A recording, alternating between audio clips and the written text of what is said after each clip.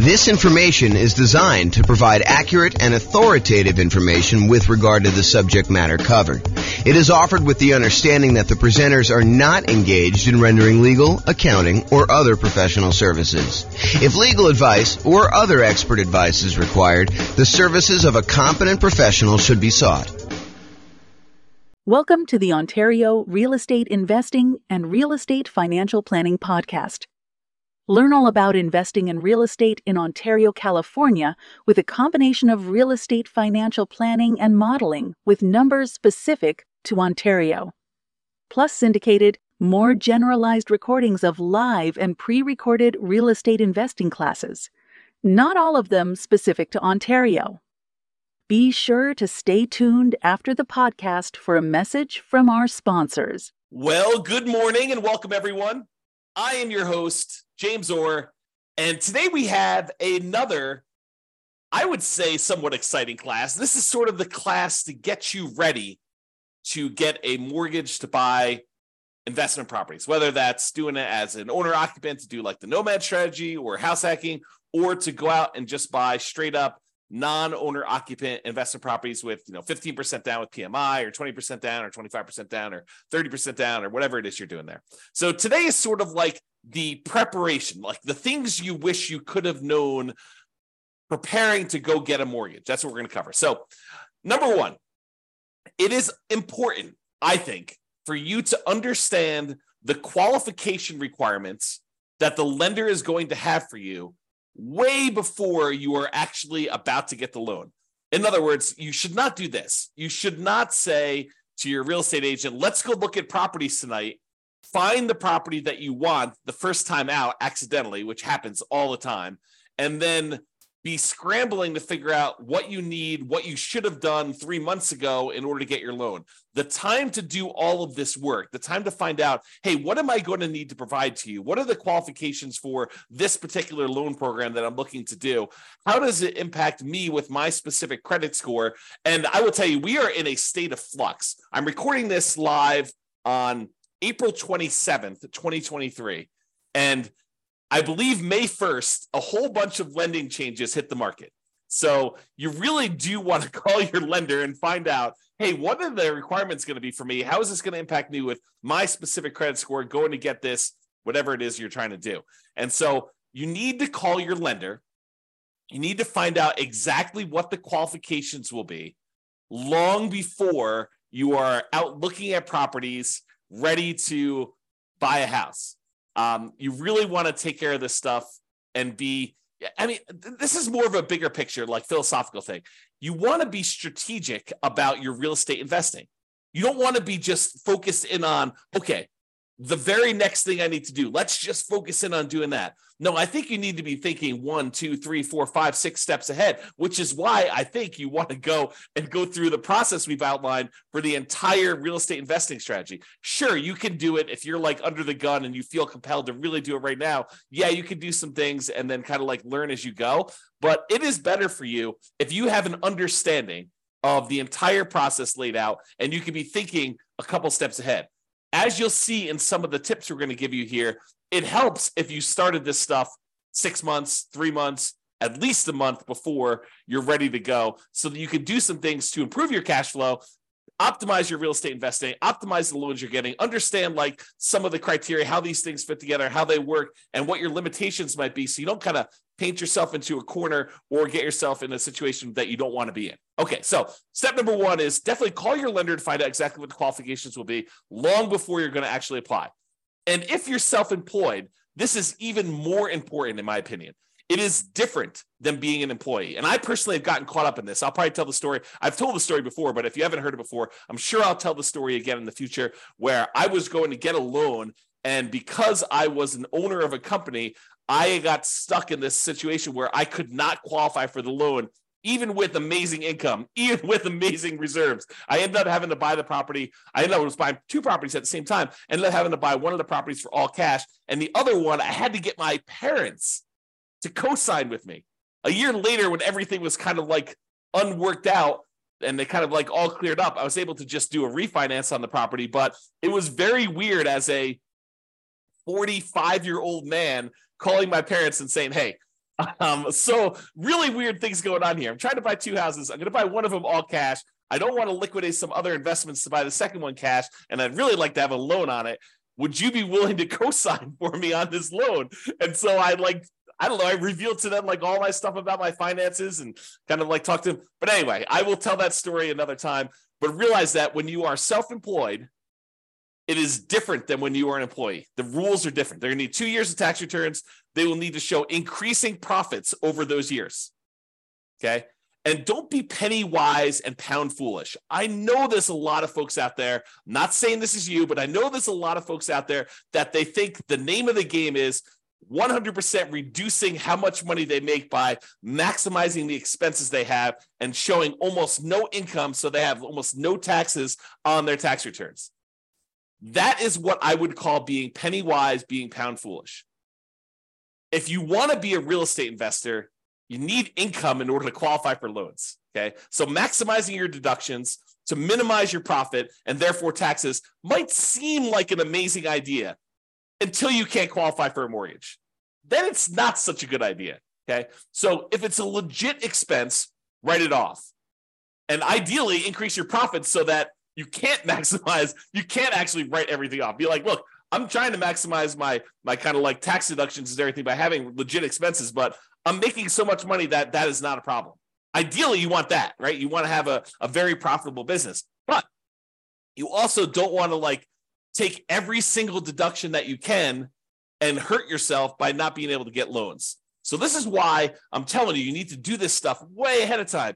If you're trying to like fix your tax returns, it's hard to go back and fix 2 years of tax returns to like fix these issues. So you got to be thinking way far ahead to do this, okay? And that's why it's great that you're taking this class and you're understanding what needs to happen there. Okay, next tip, know and improve your credit score.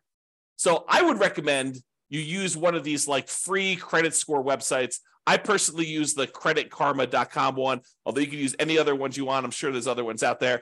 But these are sort of like websites that give you an idea. It's not exact, but it's a really good start, okay? So you go to these websites, you log in, you can find out approximately what your credit score is. You can find out some of the things that are impacting your credit score, good and bad, and you can work on fixing those things, whatever they happen to be. If you notice on there's something ugly that you're like, oh, that's not correct, then go get it fixed. If you got something on there that's ugly and it is true, and you know that you probably should have paid that bill, maybe you go and that's one of your key areas of focus because you really do want to improve your credit score. Okay. Now, lenders are typically going to use your middle credit score. There's usually 3 scores. And the lenders are typically going to use your middlemost one. So they're going to ignore the low one, they're going to ignore the high one, and they will use your middle one. There probably are some exceptions to this. I'm sure these policy changes over time, but realize that's what I think you're going to see. Talk to your lender to get the definitive for your situation with whenever you're actually doing it. Now, it is a federal law, I believe, that you can request a free copy of each one of your credit reports each year. So there's 3 different reports. I don't remember the name of them, like Equifax, TransUnion, and something else, right? So there's like 3 different ones, and you can request a copy of them for free once per year for each. So what you could do is you could say, okay, every 4 months, I'm going to request a copy of a different credit report, and then you could always have a new credit report sent to you every 4 months. Then what you do is you could look at that credit report, see what's being reported on that one, fix any inaccuracies, address any credit blemishes you have on that, improve it. Then 4 months later, you pull a different credit report. You ask for another free one, but from a different company because you can get one each year. And then you do the same thing. You fix any inaccuracies, you address any credit blemishes, you try to improve on this. You're like studying this, you're going on websites, you're reading about things, trying to improve it, or you're talking to your lender if they're qualified to be able to help you, which we'll talk about here in a second. You're really trying to maximize and improve this, and you're doing this consistently over time to improve this stuff, okay? Then after you've got to the point where you've requested the 3, then you can go back and start requesting the first one over again 4 months later. So you're constantly cycling through and doing that every 4 months if you want to do that, okay? Now, why am I making such a big deal about knowing and improving your credit score? Because your credit score can impact your interest rate, the mortgage interest rate you can get, which impacts your cash flow. We're in a market where prices have gone up a lot in the last few years. Interest rates are up a lot in the last year plus. rents are up, but they're not quite up enough to counteract these really, really high prices and the really, really high interest rates, so that it's harder than ever to have great cash flow on properties. Okay. You can put more down, which does improve your credit score, and which does improve your mortgage interest rate, which does improve cash flow. And you can do all of the other 88 strategies that we have for improving cash flow. However, what I will tell you is one of the factors that improves cash flow is your credit score. Higher credit scores tend to get better interest rates. So it's worthwhile for you to fix this stuff, especially if you plan on doing this repeatedly. You don't want to have, something that you could fix upstream, your credit score, as an example, that is going to have an ongoing, repeated impact that is going to last for, in some cases, 30 years. You go get a mortgage interest rate in a property, and if you decide that you're not going to ever sell that property or refinance it away, that's something that sticks with you for 30 years. Now, sure, you could decide to use a strategy where you're paying that thing off early, or you're refinancing out of it, or you're selling the property and getting rid of the loan. But in some cases, when we're optimizing for achieving financial independence, we're choosing to keep loans, even if they're slightly subpar. Okay? So improve your credit score, because this can impact your mortgage interest rates, which impacts your cash flow. The time to do this is not when you're shopping for a property. Okay, you probably can move the needle a little bit while you're shopping for a property, but really you want to be thinking about this 3 months, 6 months, a year, 2 years ahead of time, so that you can get all of your stuff fixed and you can really optimize this. It's not just like a little bump, it's like the massive changes that you can make. Now, some lenders are qualified to help you improve your credit score. They know what impacts credit score. They've seen it, they've done it. They have real world knowledge, and they can assist you with this. And I would rely on them. I would lean on them to help you do the things that you need in order to improve your credit score. If they're not qualified, if your lender is unable or unwilling to help you, then you may need to hire a respectable, qualified credit counselor, not one of these fly-by-night companies that's going to tell you to do something that's going to ultimately harm you in the end. You really want to focus in on someone who is legit. And you're going to have to ask for recommendations and use your kind of wisdom to figure out who that is, because I can't tell you. Okay. Now, here's a big warning for you. The things that improve your credit score are not always the logical or obvious choices. For example, you may think, hey, I'll just close this account. That should help improve my credit score. Not always. Maybe that account is one that you've had for a long period of time, and because it's got a small balance, but it's a small balance on a very large credit line that you've got there, that may be actually pulling up your credit score. You can't just make these things and say, oh, that's logical or obvious. And you may think, hey, I'll just pay off everything. That'll fix my credit score, right? I'm tired of this stuff. I just won't have any balances on anything that I have credit with, and then I'll close all my accounts. No. That could actually lower your credit score. So you got to use somebody who really understands what's going on and what things are actually impacting your specific credit score. And you can do this over time with the help of a professional, your lender, or either your lender if they know what they're doing, or a credit counselor, or in some cases, maybe your real estate agent does know, or someone else knows as well. But be careful. Okay. Now, when you're not using your credit score, lock it down. Lock it down until you're ready to use it. This is a major asset for you. Your ability to get these mortgages is a huge factor in you being able to successfully invest in real estate.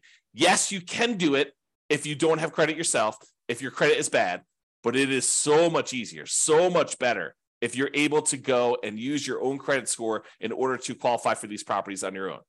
It eliminates a lot of headaches, a lot of hard work. So you really want to protect this. You want to make sure that you protect your credit. And one way to do that is to lock that stuff down. Do not leave it open. Don't allow people to go. You want to make it so that it's inconvenient for you to go buy anything with credit, where you got to call up and you got to say, okay, unlock my credit score for 24 hours so that, this company that I'm using to get whatever loan you're doing, a car loan or furniture loan or whatever you're doing there, or don't do those at all. But I mean, really, you could go and do this and lock it down after you're done. Immediately lock it back down. Protect yourself, protect your credit, protect the credit of your family members too. And this is not just you, But if you love somebody, help your parents lock down their credit score, right? Because you don't know when they're going to start to get a little bit confused, and they may do something that they will regret. Help protect them, okay? All right, so lock it down until you're ready to use it. Now, let's talk a little bit about debt to income. Debt to income is a calculation that the lenders use in order to help qualify you for loans. It's a ratio of how much debt, your monthly payments on all the debt you have, compared to your income. And it doesn't always work the way that some people think that it works. So you got to be really, really careful about this. Like, how does negative cash flow work? Does that count as, more debt on your property? Does that count as negative income? So there's some calculations we did it. I did an entire 2-hour class on this. I'll put a link in the show notes or something like that so that you guys can access that, because I can't reteach a 2-hour class. But I will tell you, understanding your debt to income, what it is for you right now, walk with a lender and help them walk you through calculating what yours is, and understand what goes into the calculation. Your lower the debt to income is, the better. Now, when we do our modeling for the real estate financial planner, you've probably seen it when you go to your city, kind of modeling, and you've seen all that stuff. One of the things that we actually calculate and we show for the entire model is what the debt to income is for that person doing that particular strategy. And it's one of the things we measure as a measure of risk.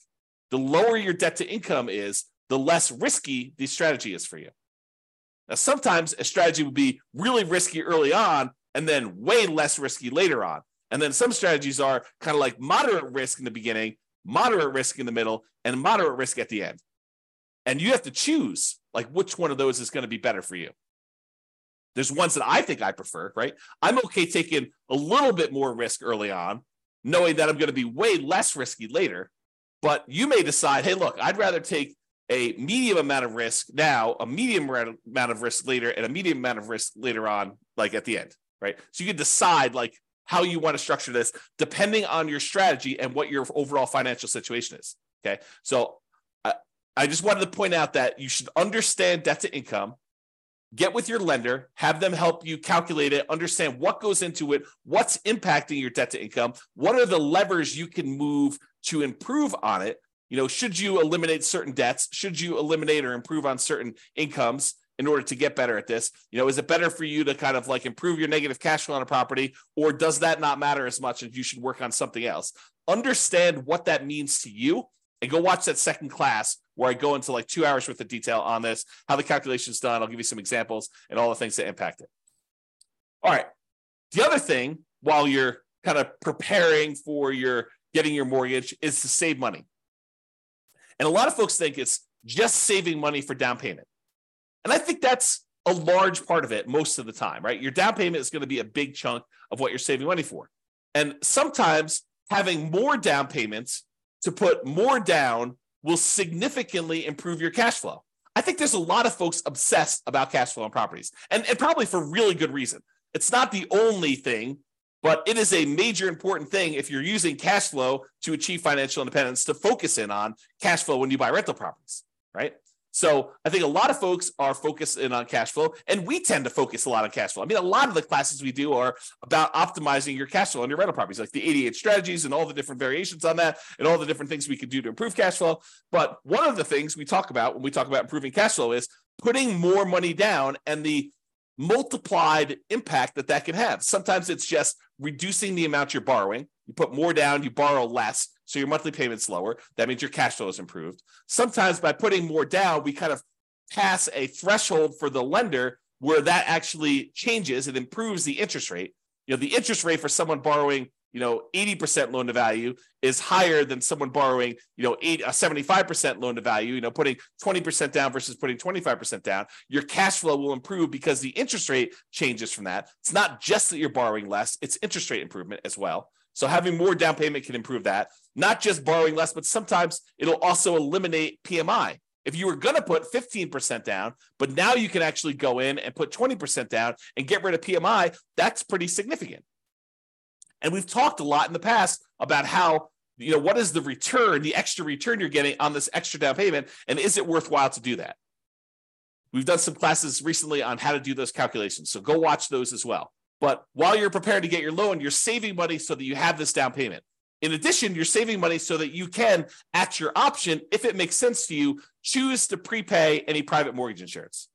if you're doing a loan like you're doing house hacking or a nomad, and you're putting 3.5% down to buy a duplex, triplex, or fourplex with an FHA loan, or maybe you're even buying a single family home with 3.5% down FHA, or maybe you're going and you're doing like a nothing down VA loan, which is not going to have PMI, but maybe you're doing all these different things where you have these low down payment options below 20% down, and you're going to have private mortgage insurance on those. You want to have the choice. You want to be able to do the math and say, hey, it's mathematically better. It improves my cash flow significantly if I can prepay this PMI.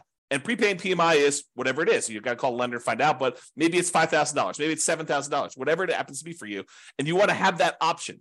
You don't want to be forced to pay monthly PMI because you don't have the choice. You didn't save enough money to do that. You want to be optimizing your cash flow by deciding whether you do this. So saving money to prepay PMI is important. Making sure you have enough money, you save the money so that you have the closing costs and you don't have to negotiate and have seller concessions, because it's not doing seller concessions by choice because it optimizes your investment, which it often does, but you want to actually have the choice of you paying closing costs yourself to improve cash flow, not raising the price and getting the seller to include some seller concessions in there. Okay, so saving money for down payment, prepaying PMI, closing costs, and maybe, as we covered in a separate class and like multiple times, is buying down your interest rate. It may make sense for you to have extra money to buy down your interest rate because that could improve your cash flow a lot. So taking that extra money to do that. And then, of course, you would not ever buy an investment property without having adequate reserves.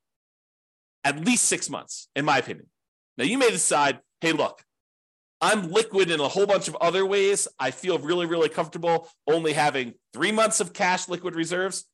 That's your prerogative. It does add a considerable amount of risk, but I think at least 6 months of reserves. And I've been making some arguments lately to have 12 months of reserves. And I'll talk about that when I go over the whole reserves class. But you should be saving money and having reserves because, and I'm going to use strong language here, okay? You would be stupid to invest in real estate without having reserves, okay? You're asking for trouble. It's like intentionally going and putting yourself in harm's way because you just didn't plan. You got to plan. You got to have reserves. So make sure you do some type of reserves, invest, make sure you save the money in order to do reserves. And then finally, saving money so that if you're buying a property and you're putting less down and you're having some negative cash flow because you didn't put enough down. If you put enough down, you probably wouldn't have the negative cash flow, but you're choosing to put less down. Maybe it's 0% down or 3.5% down, or for an FHA loan, or 5% down for conventional financing, and you're deciding you're going to have some, or maybe you're putting 20% down, and your market is such that it's really hard to make properties cash flow, even with 20% down or 25% down. I've seen that a lot, right?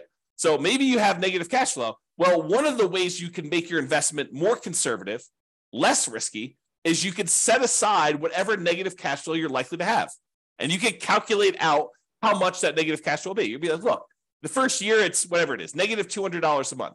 But I think rents are going to go up about $50 in year two. So the next year, it's going to be negative $150 a month. And I think that rents will go up another $50 when I renew the lease the year after that. Okay, well, now it's only going to be a negative $100. And then the next year, rents go up $50 and your negative cash flow is going to be about $50 a month. And then the year after that, you raise rents $50 and you don't have negative cash flow at all. Well, you could sum up $200 a month in negative cash flow for the first year, $150 a month in negative cash flow in the second year, $100 a month in negative cash flow in the third year, $50 a month in negative cash flow in the fourth year, and then zero from then on. And you could say, what is the sum of all of that negative cash flow until this property is actually likely to be very positive? And you could set that money aside in a separate account, maybe right next to your reserves, might not be the worst thing in the world, and then have that money just sitting there because you know you've got negative cash flow coming.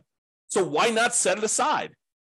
It's probably cheaper to set that negative cash flow aside than it would be to put more down in down payment and actually get rid of the negative cash flow. So you could do this calculation, right? And we will do this calculation in future classes because it's a calculation I do. But you can calculate out, hey, if I put this amount down, that reduces my monthly payment by whatever it is. It's about, the general rule of thumb is for every $10,000 you put down, you end up saving about $50 a month in your monthly payment. So if you set aside, $10,000 in order to reduce your monthly payment by $50, that would save you $50 a monthly payment. But if you look at your negative cash flow, you look, if I save up, $2,400 in year one, and $1,800 in year two, and $1,200 in year three, and $600 in year four. If I do my math right, that's probably around $6,000. I don't know exactly what it is. I'd have to go add them up, but just off the top of my head, it's probably about $6,000. Well, $6,000 to get rid of like your negative cash flow risk, right? It doesn't completely eliminate it, but it really reduces it when you set all the negative cash flow aside up front versus putting an extra $10,000 down just to save $50. Might be better to set that $6,000 aside for your negative cash flow. And that's what I'm talking about. Okay. All right. So saving money, down payment, prepaid PMI, closing costs, buying down your interest rate, reserves, and negative cash flow, setting aside any negative cash flow you have. All right. Let's talk about what you're likely to be requested in form of documentation from your lender in order to get the loan. They're likely to ask you for a loan application and or personal financial statement. Okay. They're usually going to ask you for a color copy of your ID, some type of state-issued ID, any recent W-2 and pay stubs, any proof of any other sources of income you're getting as well. So if you're getting some type of income from a side hustle or whatever, they will likely ask you for that as well. The last 2 years of tax returns. So start early, make sure they're done good, done right, done correctly, and that you're optimizing for not just saving everything on your taxes, but being able to get a loan. Last 2 years tax returns, they're going to look at those.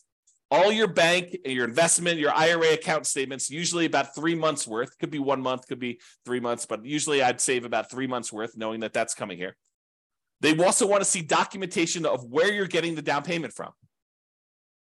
You can't just borrow the down payment from mom and dad. You have to document where that's coming from.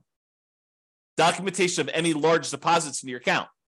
If you got a lump sum from something, they're going to want to know about that.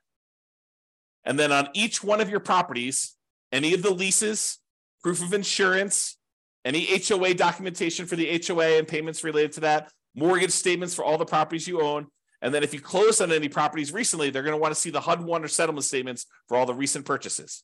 So that's a good general list of what you might expect to see a lender request from you. So now why don't you start putting it together in a nice, easy to find, organized place so that when the lender requests it, it's all in one spot, which is what I'm going to talk about next. And I will point out one other thing about the list of documents, that your lender may have additional requests.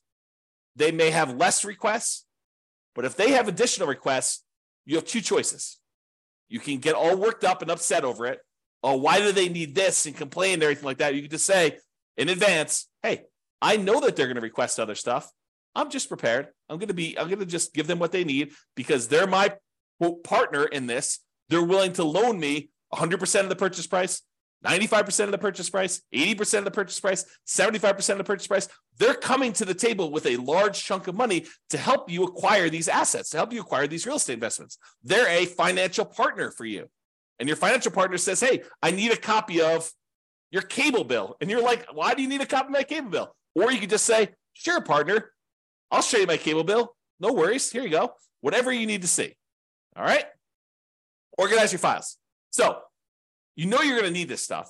So why don't you get organized and stay organized? Store all the files that your lender will likely request from you in a well-labeled, organized folder on something like Dropbox. And I use Dropbox because not only does it keep a backup and it stays organized and stuff on your local computer and any other things you need, like if you're out with your lender and they need something, you can send it via your phone or your computer or go home and do something. But you can also share the entire folder with them, and then they'll have the most up-to-date stuff that they need. They'll probably request you the link again, but you can give them access to it and just have your files organized that way. Keep that folder updated with your latest tax return. So as you file a new tax return, just put a copy in there. Any pay stubs you get from work, scan them or use them from your email, save them into that folder, store them there. Any property records you have that you're going to need to share with them, put that in there. And I have a typo here. I'm going to just go ahead and correct that. As you get updated versions, save them there. That way all your files that you need to send to lender are all in one place. And this is especially helpful if you're going to be getting loans regularly, or you're going to be buying a bunch of properties all in a row, and you're going to need to use this like more than one time. It'll really help you. Okay? In conclusion, understand what the rules of the game are. what your expectations and the qualification standards are for getting loans.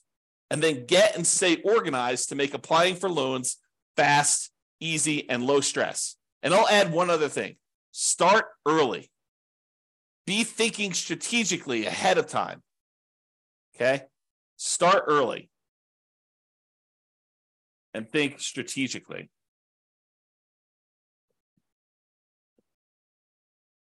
Okay? That's all I got for you. This has been James Orr. Hope you enjoyed this class. I definitely enjoyed it. And we will talk to you at the next class. Bye-bye for now. With home prices up, mortgage interest rates up, and rents up, but not quite enough to counteract the higher prices and interest rates, cash flow on rental properties in Ontario is harder than ever.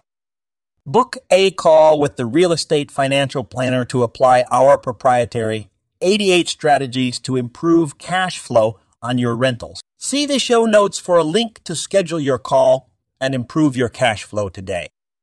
If you're a real estate agent, lender, or professional in Ontario that wants to help our real estate investor listeners, consider reaching out to learn about collaboration opportunities with this podcast. We'd love to add more value to our listeners by having you assist our investors buy, sell, and finance their real estate investments. See the show notes to schedule a call to discuss collaboration opportunities.